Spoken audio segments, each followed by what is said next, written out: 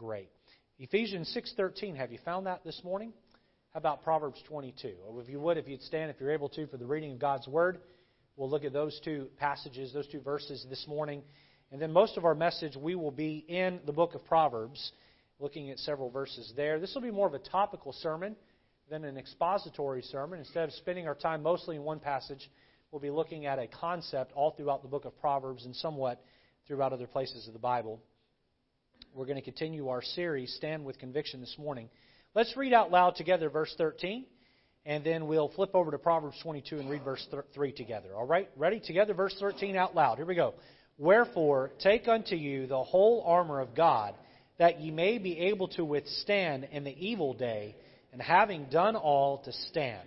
Notice there it says to withstand in the evil day. In the evil day. There's going to be an evil day that comes into our lives, collectively and individually, and we're told to stand. How do we do that? Turn over to Proverbs 22 and look with me at verse number 3. Let's read that verse together. Ready? Here we go.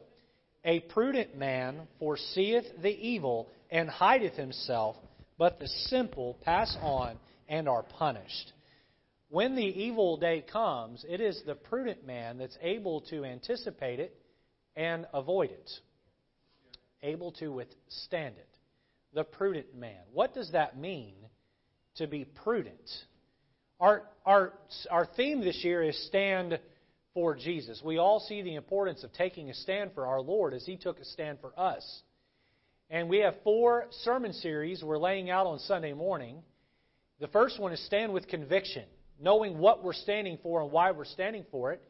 And the sermon this morning is about our prudence, standing with prudence. And so let's look at that sermon title today, Our Prudence, as we consider that word and this truth today. Let's pray. Lord, help us to have ears that understand, hearts that discern, and lives that go forth and live what we see in your word this morning.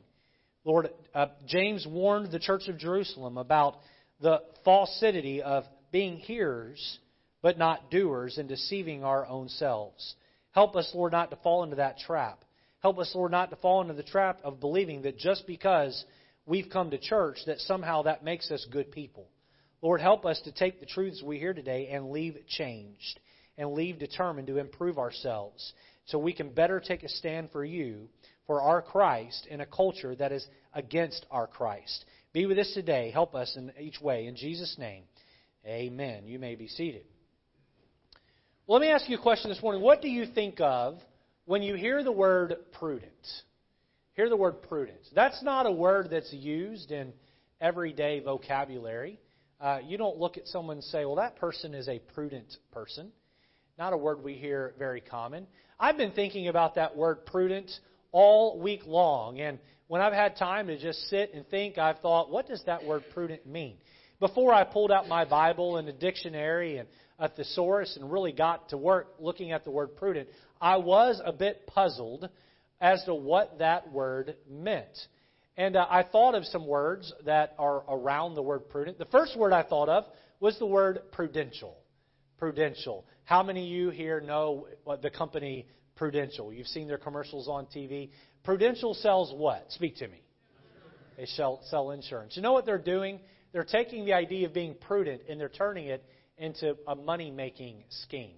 What are they saying? They're saying that if you are prudent, you will buy our insurance. You'll buy all of our insurance products. The word prudential is prudent with I-A-L added to the end. Prudent, prudential. I thought of the word jurisprudence. Every so many years, we end up getting a new Supreme Court justice nominated. How many of you followed the approval process of Amy Coney Barrett to the Supreme Court here recently? And you kept hearing the word jurisprudence, jurisprudence, jurisprudence thrown around. That idea of being careful to execute the law exactly the way it's written and not to read into or to change, but jurisprudence, to be prudent with the law, to be careful with the law. And then I thought of a word that maybe is a little bit more humorous in nature. When I thought of the word prudent, I thought of the word prude. Prude. How many of you here have ever been called or called someone a prude? we had a young man in our Bible college, and I thought of him as a prude. I'll just use his first name. His name was Dennis. And understand that where I went to Bible college, the rules back then were stricter than they are now about dress. And men had to wear a dress shirt and a dress tie and dress slacks and dress shoes everywhere they went. I mean, to class, to lunch, to dinner, to breakfast. If you wanted to go to Walmart, you had to go in a dress shirt and tie and dress pants and dress shoes. If you wanted to go down the road and go to the bowling alley, you had to wear a dress shirt and a dress tie and dress pants. Unless you were going to work, I'm serious, unless you were going to work and you had a permit on you that gave you permission to be out of dress clothes, you had to wear them all the time. And so I lived with a tie around my neck for 4.5 years. Nowhere you were in the dorms, you didn't have to wear a tie, but outside of the dorms, you had to have a tie on everywhere you went. And a couple of times a year, they would relax the rules. One such event was the intramural basketball championship game, where they let you wear a collared shirt and blue jeans and gym shoes. And so, us college guys, we were really excited to not have to wear our tie that day. And so, the girls were able to dress down, the guys were able to dress down a little bit. And there I am, sitting next to Angela, we're dating at the time, and we're enjoying this college game. Several thousand college kids there, gym's full, we're watching these two teams play, and I look up in the nosebleed section, and there is Dennis. And Dennis was being a prude. Now, I told my wife I was going to use this illustration today, and she was quick to remind me that Dennis is now a multimillionaire, and he's attending church faithfully. And so I guess Dennis won, all right? But at that moment, I look up there, and he's way, way, way away from everyone else. He's wearing a shirt and tie and a suit jacket and a vest. He's got his Bible out. The game's going on down there, everyone's cheering, and he's got his nose buried in the Bible. And I look up there in the rafters, and I thought, Dennis, I don't know if I said this, but I thought something along this lines. Dennis, you are such a prude. You are such a prude. A prude is someone who is excessive in their modesty or their properness in areas of dress, speech, or conduct. A group of teen boys or teen girls who want to get someone to come off their spiritual perch, trying to get them to loosen up a little bit, maybe do something that's wrong. They might use peer pressure and look at them and say, "Oh, stop being a prude. You don't need to call your mom before we go here. Look, you can roll your skirt up a little bit above your knee, or you can wear that outfit that maybe your parents wouldn't approve of. Or listen, you can kiss that guy or kiss that girl, and no one needs to know. Stop being a prude." And they'll use that word to try to get someone to come around to doing something they shouldn't. But what does it mean to be prudent? To be prudent. It's not a common word. I don't know that I've ever heard an entire sermon preached on this idea of prudence. Now, maybe I have. I've heard a lot of sermons.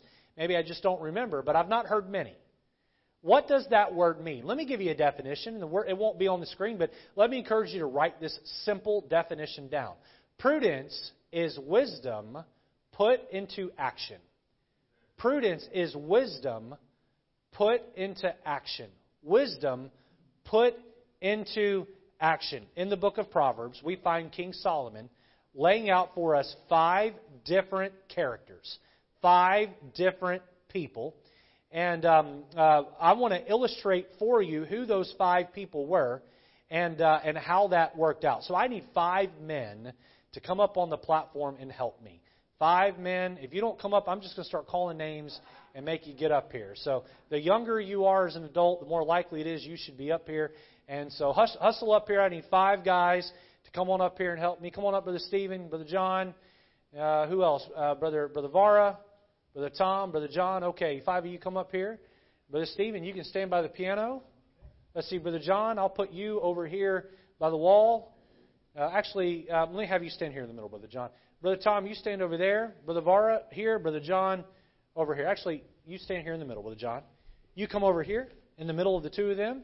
And you come in over there in the middle of the 2 of them. Okay. And so these 5 men, get as close to that wall as you can. These 5 men represent the 5 different characters, if you will, in the book of Proverbs. Okay, let's start over here.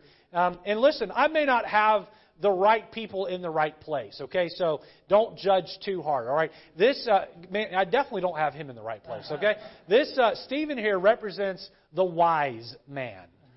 The wise man. Now, not the wise guy. You know the difference between a wise guy and a wise man? Wise guy is a smart aleck, know-it-all. A wise man actually knows it all. Okay, so he represents the wise man, or the land of wisdom. He's the first character in the book of Proverbs. As you read through the book, you'll hear much talk about the wise, the wise, the wise. All right, on this end, now this is definitely a representation. Okay, we have the fool. All right, you two want to switch? No, I'm just kidding. You have the fool. And this is, the Bible talks a lot about the fool, the fool, the fool. This, Tom here, represents for us those who live in foolishness. All right, in the middle here, we have Brother John. And Brother John represents for us the simple. The simple, okay? Is that a fair... It's not a fair characterization, okay? None of you up here would fit this role, but that's okay. Someone has to be here. The simple. And the simple are youth. They're children, and sometimes even adults. The simple is a blank sheet of paper that everyone wants to try to write on. And the simple is born with a sin nature. So if you would turn for me and face this way. He has a bend toward foolishness. Everyone is born with a sin nature and a bend toward foolishness. Okay, now that leaves us with two more characters. We'll start over here. And Brother Vara represents the scorner. The scorner is the king of the fools, and his duty is to grab the simple man and recruit him into being a fool and long-term into being a scorner. The scorner's job is to turn the simple man into the fool. The scorner's job is to have influence over the simple man and lead him into foolishness. Now watch this. The prudent man, he has the same job as the scorner, except he's trying to take him to the land of wisdom. So the prudent man wants to grab hold of the heartstrings of the simple one and lead him into wisdom. These two guys right here are at war with each other. These two guys right here want the same thing, but the opposite direction. The scorner will manipulate leadership to have a place of leadership so he can lead as many people astray into foolishness as possible. Now, the prudent man, he is wise, and he uses his wisdom in action to lead the simple ones this way. The very first duty he has is to convince him not to look that way, but to look this way. The very first thing he has to do is disqualify and discredit this guy. Now, the scorner is constantly trying to discredit the prudent man, and the prudent man is constantly trying to discredit the scorner. And there's a battle going on here. The scorner can be represented by the cartoons that come on TV with children. A lot of stuff on TV you parents need to watch, know what your kids are watching. Listen, Disney Junior, my kids used to watch Disney Junior. We were careful about that. Once they grew out of Disney Junior and just the regular Disney Channel, we shut that garbage off. A lot of what's on the Disney Channel, your kids don't need to be watching. Now, that might sound extreme to some of you here, but what are they trying to do? They're trying to turn your kids into Miley Cyrus. Look what happened to Miley Cyrus. Go back through the decades and look at all the pop music little teeny bop stars and see how all of them ended up strung out on drugs and their life's a wreck. That's what the Disney Channel is trying to do to your children. The scorner could be represented by some kid at school, some kid in the neighborhood. It could be represented even by some adults. By the way, you parents, listen closely. You parents need not to be scornful. I see parents who think it's funny when their children dress like a skank. I see parents who think it's funny when their kids use a curse word. I see parents who think it's funny when their 10 and 11-year-old child is caught kissing another kid in school. That's not funny. You don't be a scorner. We need parents who are prudent and understand the battle they're in over the simple one's heart, this blank piece of paper, and you need to get that heart, and you need to write as much as you can on it before the scorner gets a chance to do so. You lead this person to the land of wisdom. And so prudence, watch this is the purpose of the sermon. Prudence is wisdom put into action that brings about positive results. It's not just being wise. You see, there's a lot of people that live here in the land of wisdom, but they're not leading the simple along. Wisdom is not enough. A lot of people have a lot of wisdom in their head and their heart. They walk with God. They know a lot. We'll talk more about that in a minute. But they're not putting it into action. And so prudence right here is wisdom put into action. It leads the simple one along. Thank you, gentlemen. You can go sit down. Thank you for your help. Give them a round of applause.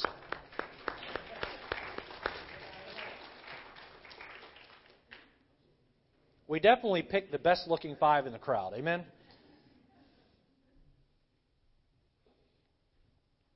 Look back with me, if you would, at Ephesians chapter 6, verse 13. Ephesians 6, verse 13.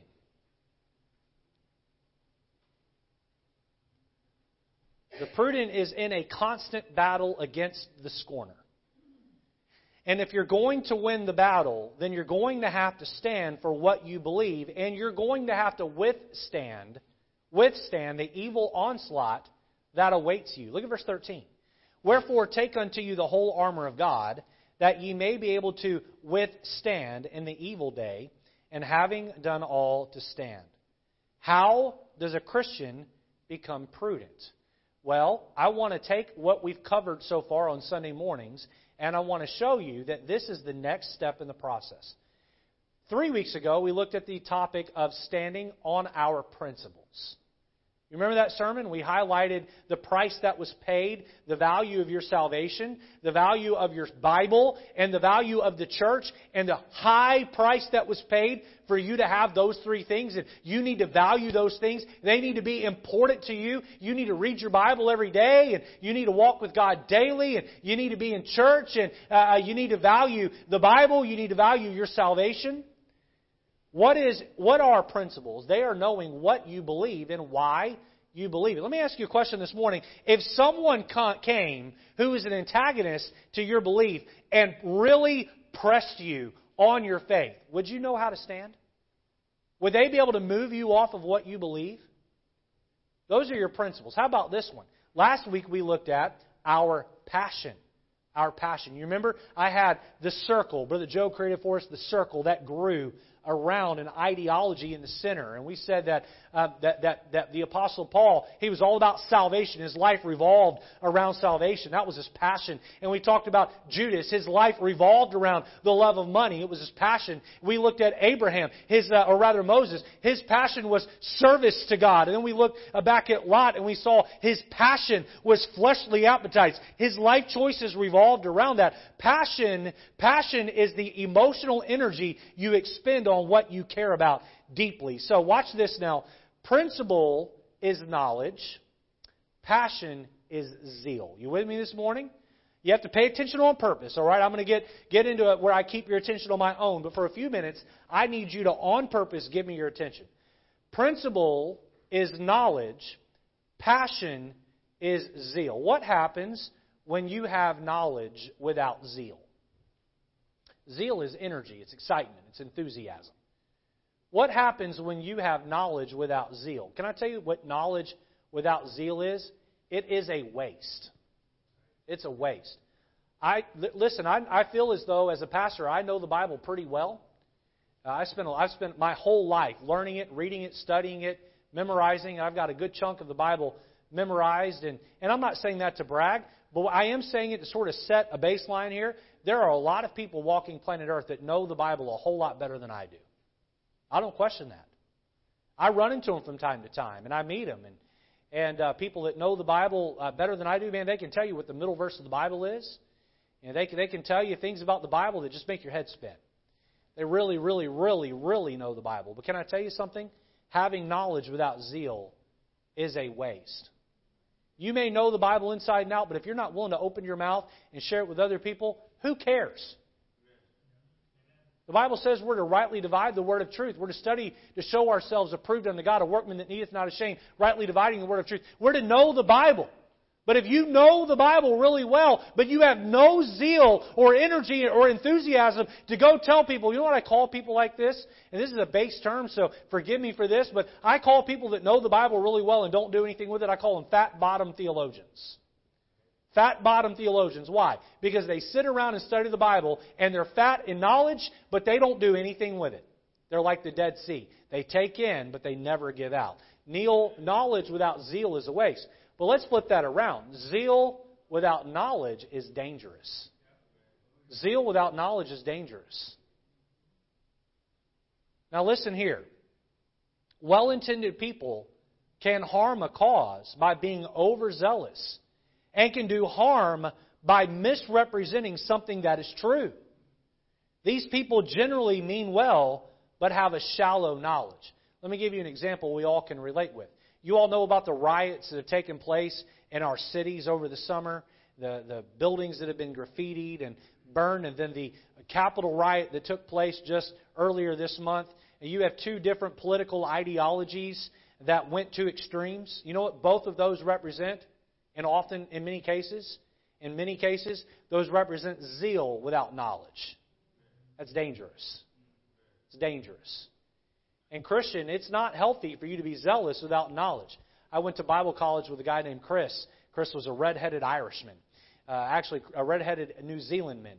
And Chris would brag that he had been kicked out of every city in New Zealand for his stand for the gospel. But I knew Chris, and I knew that Chris was the brash type who loved to say things to offend people. And I looked at Chris, and Chris needed to be spoken to in plain terms. And I looked at Chris, I said, you weren't kicked out for the gospel. You were kicked out because you're a jerk. And he said, I'm a jerk for Jesus. And I said, Jesus has not called you to be a jerk.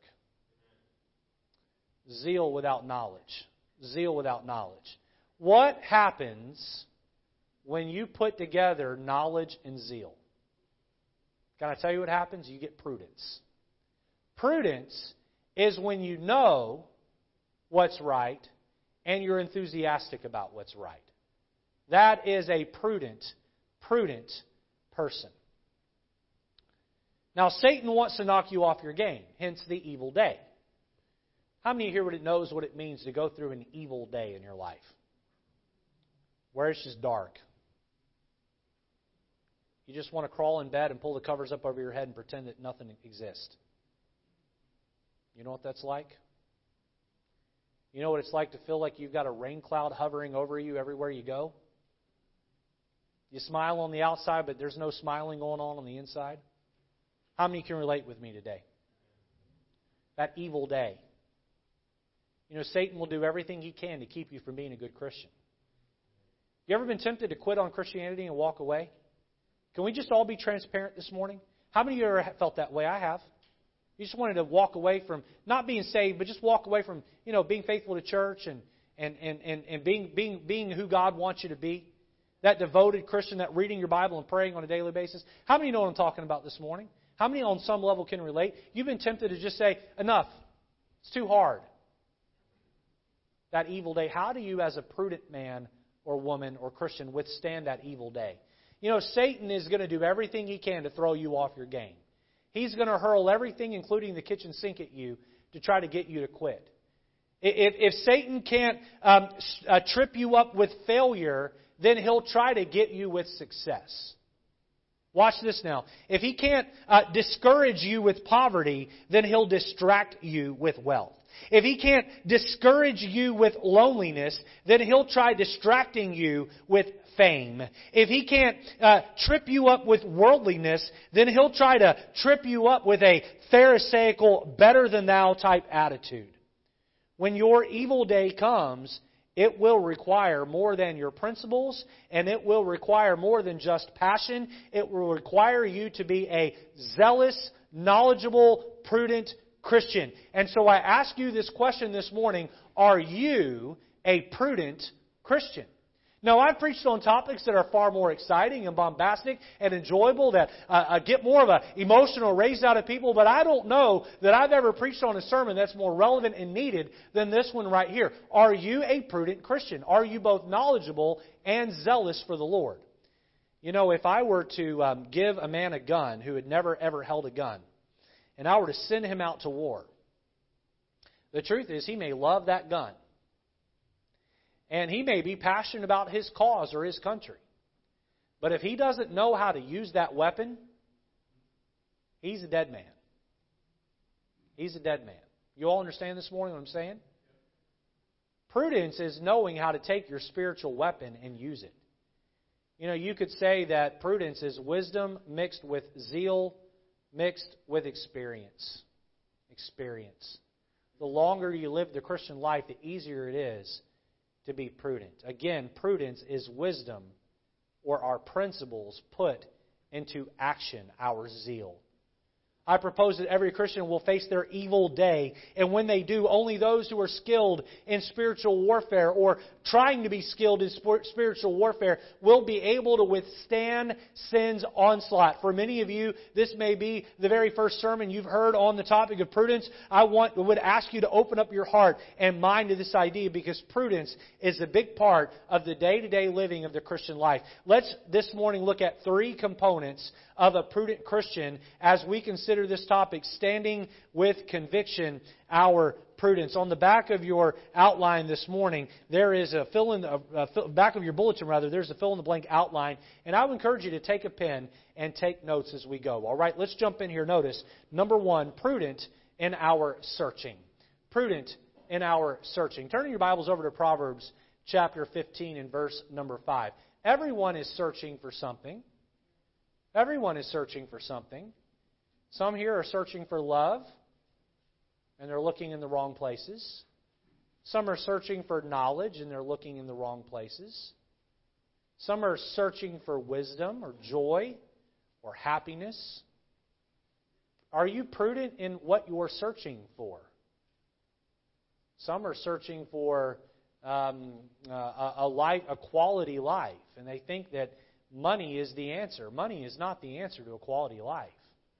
Walking with God in rich relationships and godly relationships are the answer to a quality life. Look at Proverbs chapter 15 and verse 5. The Bible says, "A fool despiseth his father's instruction, but he that regardeth reproof is prudent." I want you, if you underline in your Bible, to underline those words, regardeth reproof. Regardeth reproof. What does it mean to regard? Now, in today's time, when a boy and girl like each other, a man and woman like each other, and they're flirting with each other, they text with emojis.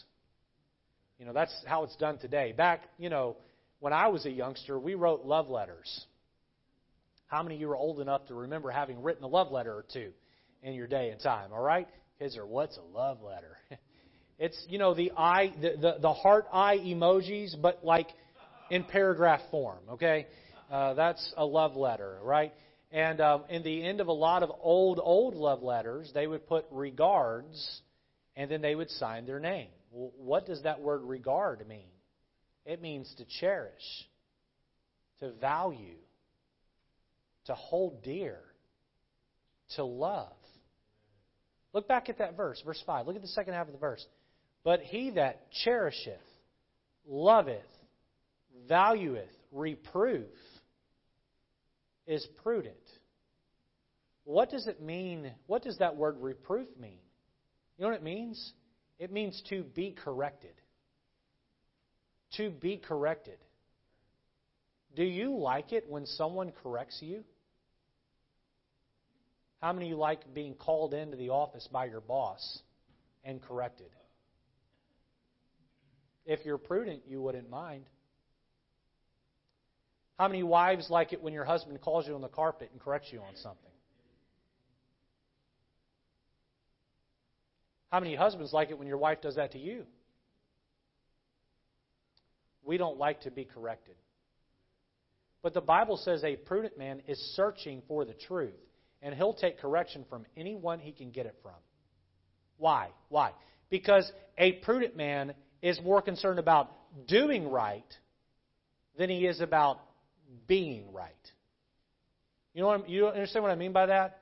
When someone corrects us, our defense mechanisms come out. Well, how dare you attack me? And then what's the next thing we do? We shift the blame. And then what's the next thing we do?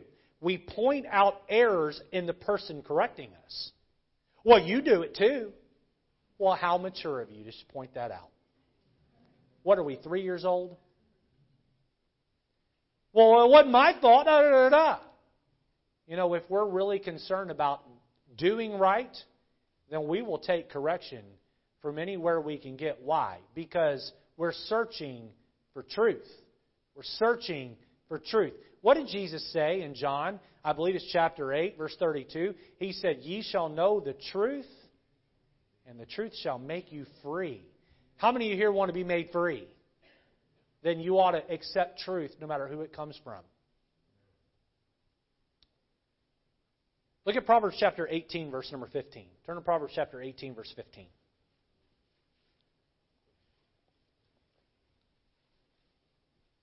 It says, "The heart of the prudent getteth knowledge." Underline those two words, getteth knowledge. "And the ear of the wise seeketh knowledge." Getteth knowledge, seeketh knowledge. It is a pursuit. It is a search to find truth in every crook and cranny of life, to drain it out of every person we can in life, to get it in every way we can, because we don't want to be a know-it-all. Rather, we want to know as much as we can so we can be as wise as we can, so we can be as prudent as we can, so we can make an impact on the simple ones the very best we can. Winston Churchill once famously said, "Every man knows something that I do not know. I must probe until I find it. Hence, all men are my teachers."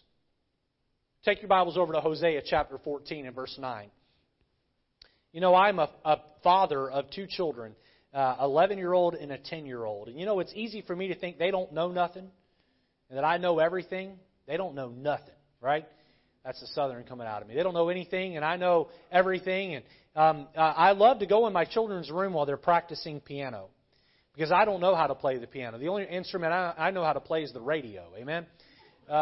They know how to play the piano, and I love to go in there and sit down and watch them play the piano. And you know what I like to try to do? I like to try to learn from my children.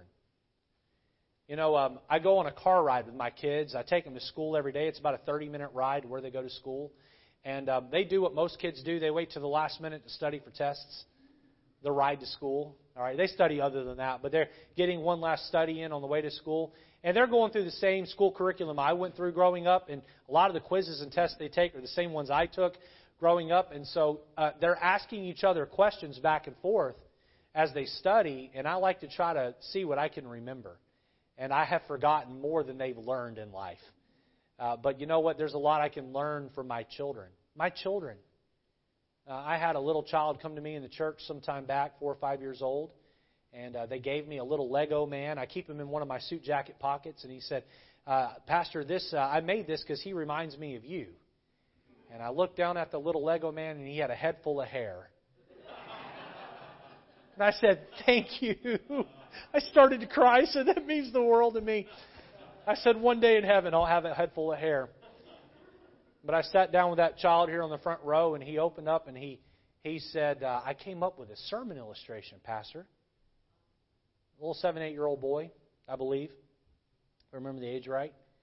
And he shared with me that sermon illustration, and I used that sermon illustration a couple of weeks later in church. "Out of the mouth of babes and sucklings thou hast ordained strength." Listen, if you have a know-it-all attitude, then everything everyone tells you, you presume that you already know. But if you're on a pursuit, a search for truth to be made a better person, then every man is your teacher. Listen, the truth is, if a wise man has a fool correct him, and there's some portion of truth to what that fool says, the wise man will listen even to the fool. Look at Hosea chapter 14, verse 9. We see the two different things that the wise man or the prudent man is trying to learn. Look at verse 9. Hosea 14, verse 9. "Who is wise? And he shall understand these things. Prudent, and he shall know them. For the ways of the Lord are right, and the just shall walk in them." Look here. "But the transgressors shall fall therein. The transgressors do not stand in the evil day because he or they do not consider truth. They did not search for it. They were not hungry for it. These guys over here, the scorner and the fool, they care nothing about pursuing truth. They enjoy their folly. The prudent man and the wise man, they're hungry for truth. They're searching for truth. They want to know what's right. Not what makes them feel good, but what takes them to truth. They're concerned about truth. They're hungry for it. Matthew 5:6 says, "Blessed are they which do hunger and thirst after righteousness, for they shall be filled." If you're hungry for truth, you're going to find it. If you're hungry for sin and iniquity, you're going to find it. The iniquitous and the transgressor is going to fall hard on his face, on her face. The prudent man and the wise man stand on the bedrock of truth, because that's what they're searching for. Are you prudent this morning? Are you searching for truth? Prudent in our searching, number one. Number two, notice, prudent in our seeing. In our seeing, what we see. Go back to Proverbs chapter 22 and verse number 3, where we began this morning. Proverbs 22 and verse number 3. The Bible says there, I'll begin reading, "A prudent man foreseeth the evil." He anticipates the evil and hideth himself. But the simple pass on, blindly pass on, and are punished. Turn over to Proverbs 14, verse number 15. 14:15. If you're new to White Oak Baptist Church this morning, we're glad you're here. One thing you'll learn quickly is that we use the Bible a whole lot around here. We love the Bible. We believe it is relevant to man's life, and we hold it up, we hold it high, and we use it often. The Bible is the authority around White Oak Baptist Church. If you love the Bible, you'll love it here at White Oak Baptist Church. Proverbs 14:15 says, "The simple believeth every word, but the prudent man looketh well to his going." The simple believeth every word. You know what that means? The simple are gullible. I love when my kids come home from school and they'll sit there and they'll say to me, they'll say something that is totally erroneous, totally wrong, in a very declarative manner. "Dad, did you know?" Boom. And what comes out of their mouth is totally false. And every time they do it, I get a big smile on my face. And I look at them and I ask them the same question. "Who told you that?" And you know what? Do you know what the answer is? One of their classmates. Another 5th or 6th grader told them. And you know what? If you tell a simple one something in a way that's demonstrative and strong and emphatic, they're likely to believe it. They're likely to believe it. How many parents know what I'm talking about today? You know what, though? Truth foresees evil. Look back at verse 15. It says, "The prudent man looketh well to his going." That means he looks below the surface. That means he listens with a cautious ear. He's concerned to see the truth. A Christian who is prudent has his eyeballs wide open. Yes, his physical eyes, but more importantly, his spiritual eyes. He anticipates evil. He anticipates sinful situation. To the youth in the room this morning, to the youth that may be watching online today. Some of you tuned me out. I ask that you tune me back in. I would just encourage you today to listen to the wise leaders, the spiritual leaders that God has placed in your life. And if God has given you godly parents, listen to your parents. Listen to your parents. You know, I learned a long time ago that when children are 4, 5, and 6 years old, they ask why because they think mom and dad know everything. "Dad, why this? Mom, why that?" "Dad," and you get sick of their asking. When teenagers get to be 14, 15, 16, they ask why because they think they know everything. Well, why? Well, why can't I go there? Well, why can't I do that? Well, why? They think they know everything. How many of you are old enough in life to realize that when you were an 18-year-old child, you really didn't know a whole lot? How many of you have arrived at that place in your life? Okay, keep them up. All you 18 and below, will you look at the hands that are raised? Look around. That's going to be you one day. You're going to have your hand up one day too. You know, when I was 18, I thought I had the world by the tail and I knew everything. How many of you were with me like that? Yeah, you think you know everything, don't you? You think you got it all figured out. I'm 37 years old, and every day I wake up, I realize how much dumber I was than I realized the day before. You know, it's great. It'd be great if you had the wisdom you have now when you made crucial decisions when you were younger. Wouldn't have you liked to known when you were 18 what you know now about a career choice? About where to go to college? Wouldn't have you liked to known then what you know now about who you chose to marry? Don't say amen to that. Amen? It'll get you in trouble. Say, when I was 18, I was young and dumb. My wife says, when I was 18, I was young and dumb, and I married you.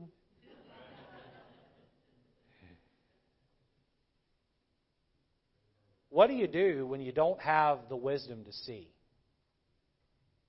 How can you see when you can't see?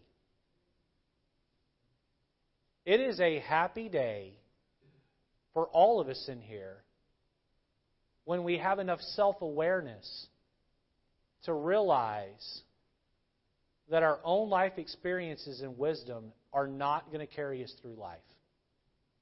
We need help. And I don't care if you're one of these two sweet ladies sitting down here in your 80s or 90s, or if you're 18 or 19. None of us know enough. None of us know enough to get by. Pastor, how am I supposed to see an evil day coming in my life? How am I supposed to handle that? Let me give you 2 words to write down on your outline. These won't be on the screen, but just these 2 words. First, write down the word prayer.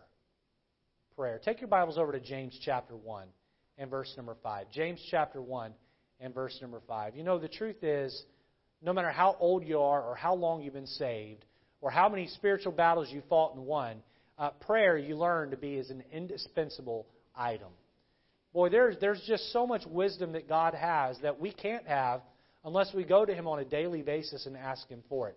But what's awesome about God is that not only does He have wisdom, He so quickly and willingly dispenses it to us. Look at verse 5 of James 1. The Bible says, if any of you lack wisdom. How many of you at times in your life feel as though you lack wisdom? Boy, we're blessed, aren't we? If any of you lack wisdom, let him ask of God that giveth to all men liberally. Did you know God was a liberal? He is. He gives love liberally. He gives wisdom liberally. He gives joy liberally. He gives us blessings liberally. But do you know that God is a conservative when it comes to wisdom until we ask Him to be a liberal? He conserves His wisdom in heaven, and He will not give it to you until you go to heaven and say, Lord, I need you to give me your wisdom in a liberal portion. Turn over to James chapter 3 and verse 13. Now, James 1 acts as sort of a table of content or an index for the rest of the book. You get a quick synopsis throughout James 1 of what the book contains. And James 1:5 is continued in James 3:13. The Bible says, who is a wise man and endued with knowledge among you?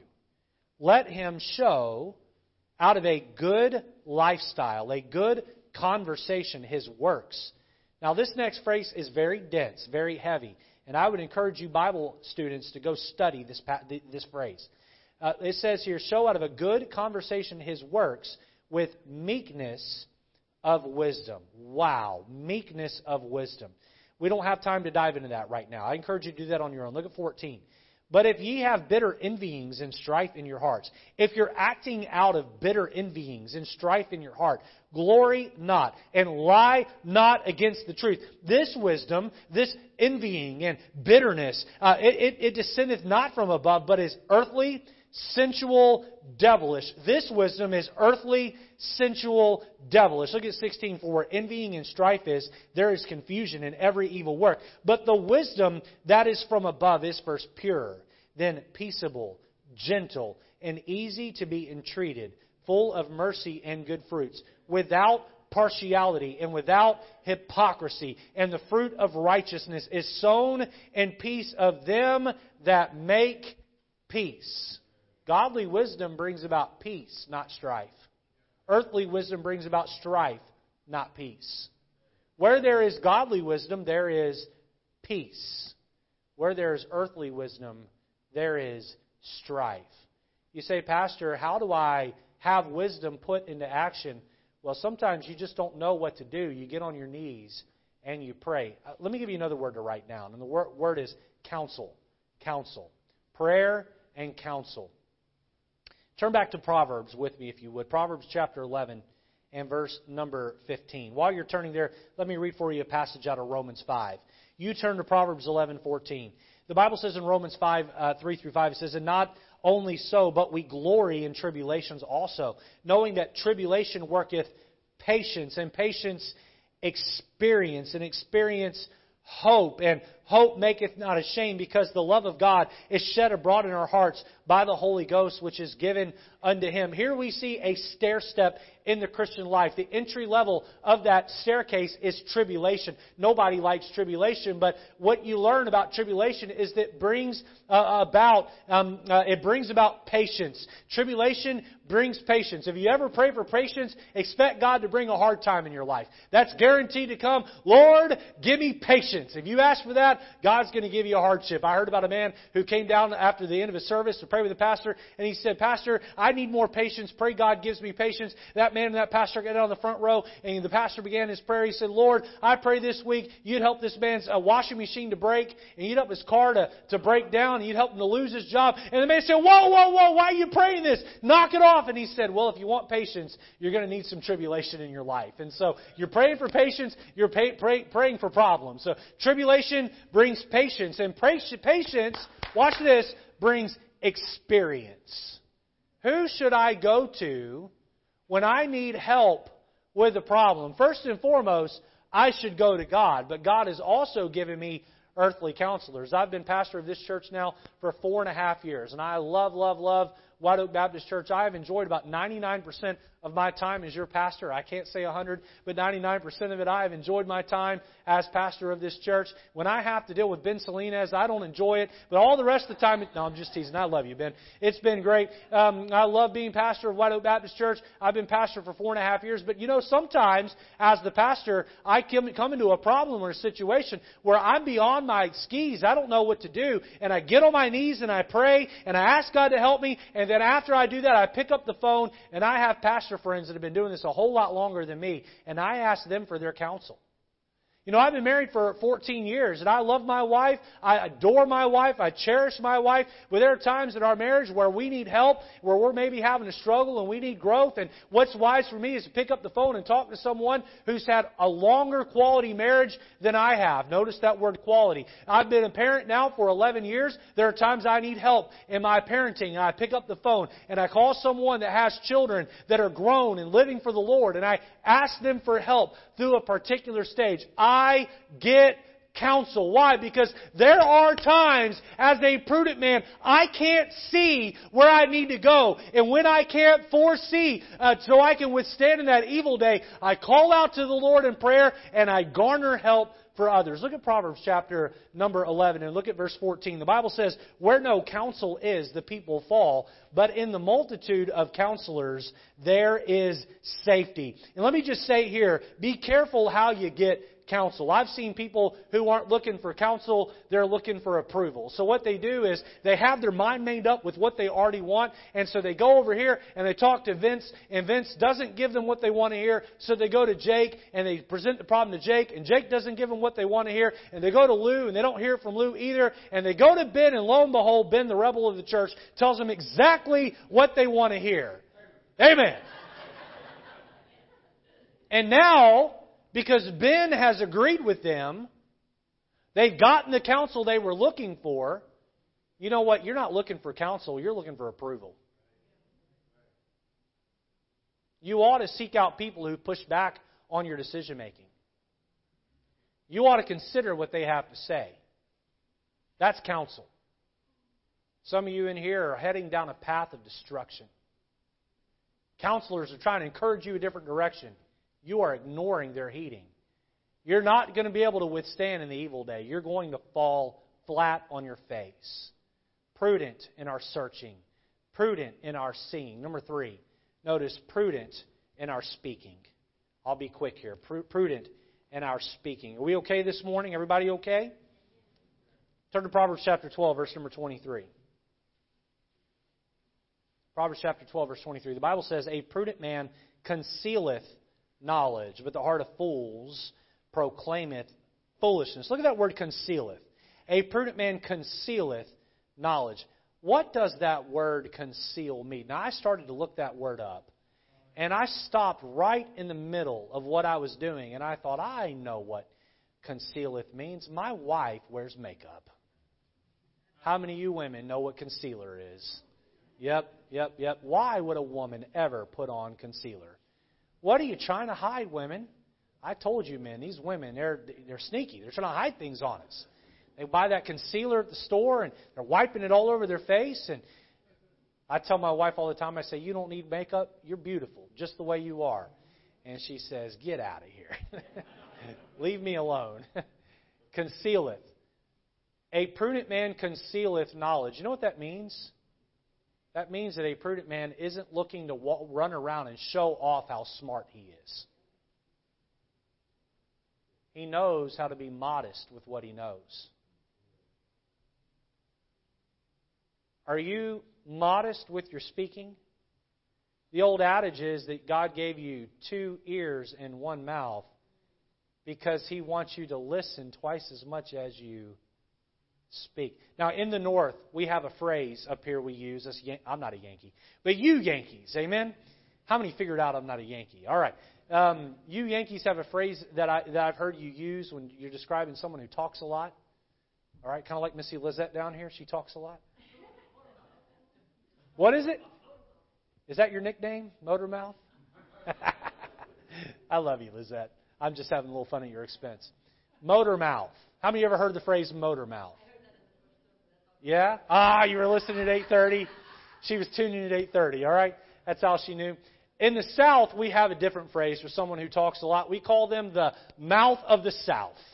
The mouth of the South, all right? And you meet a woman who talks a mile a minute. Why does it have to be a woman? That was a sexist thing to say. You meet a man who talks a mile a minute, and he is the man of the mouth of the South. The mouth of the South. And some people, man, they just talk to hear themselves talk.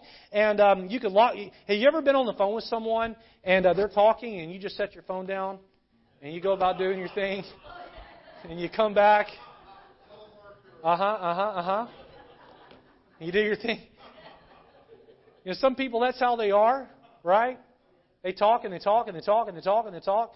And well, listen, there's a lot more room for you to sin if you're talking a lot. It'd be wise sometimes just to be quiet. The Lord's been working on me about not always having to be right there at the edge of someone else's conversation. Someone else stops speaking. You know, it's like you're talking to someone and it's like, they're like, you, me, look at me, my turn to talk.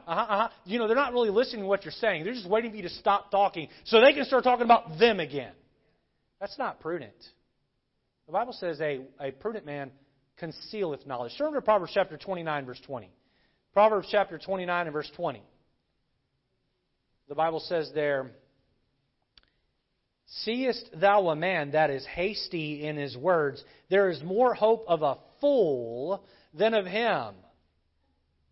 Boy, whatever there is beyond the land of foolishness, the man who can't shut his mouth, he has a problem.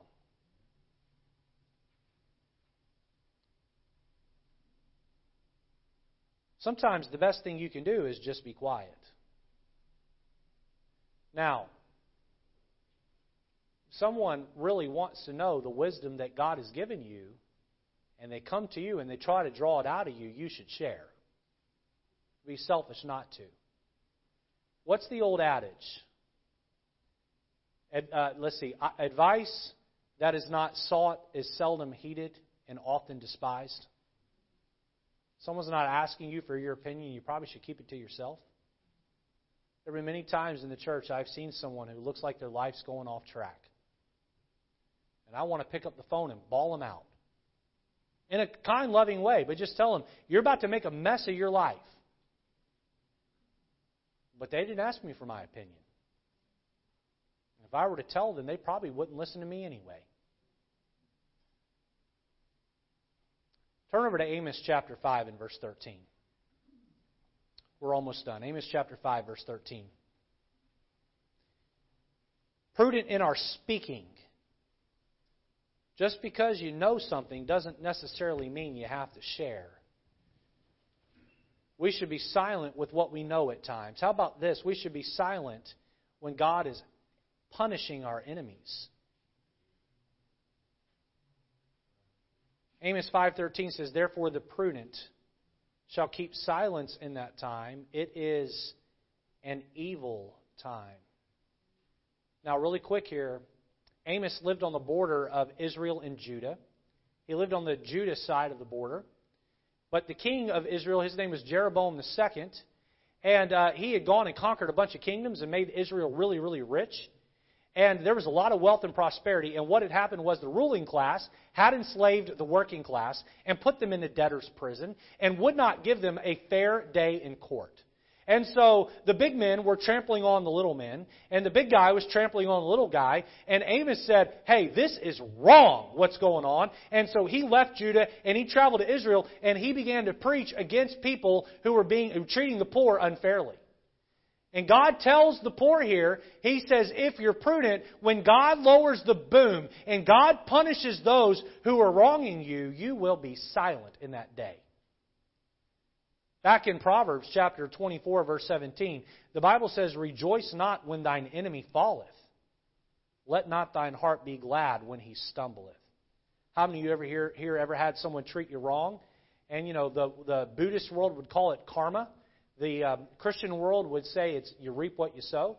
Someone treats you wrong, and then, it kind of comes back around and whacks them in the back of the head. You ever seen that happen to someone? Someone does you wrong, and they get punished for it down the road? It's wrong for you to rejoice over that. It's wrong. You say, "Well, that person wronged me, they had it coming." What if God were to punish me and you over everything we do wrong? If you want grace for you, you better be thankful that God shows grace to others. We're to be prudent. So, rather, we see that a prudent Christian does more listening than speaking. A prudent Christian is silent in that moment of God's judgment on the wicked. But lastly here, a prudent Christian is also careful in how he addresses God in prayer. If you were in Proverbs, go one book to the right. This is the last verse we'll look at. Ecclesiastes chapter 5 and verse number 2. Ecclesiastes chapter 5 and verse number 2. Here Solomon is at the end of his life. He's made a lot of really bad decisions. He's come full circle and realized that he's to love God. Really, the book of Ecclesiastes is a book about regret over his party lifestyle.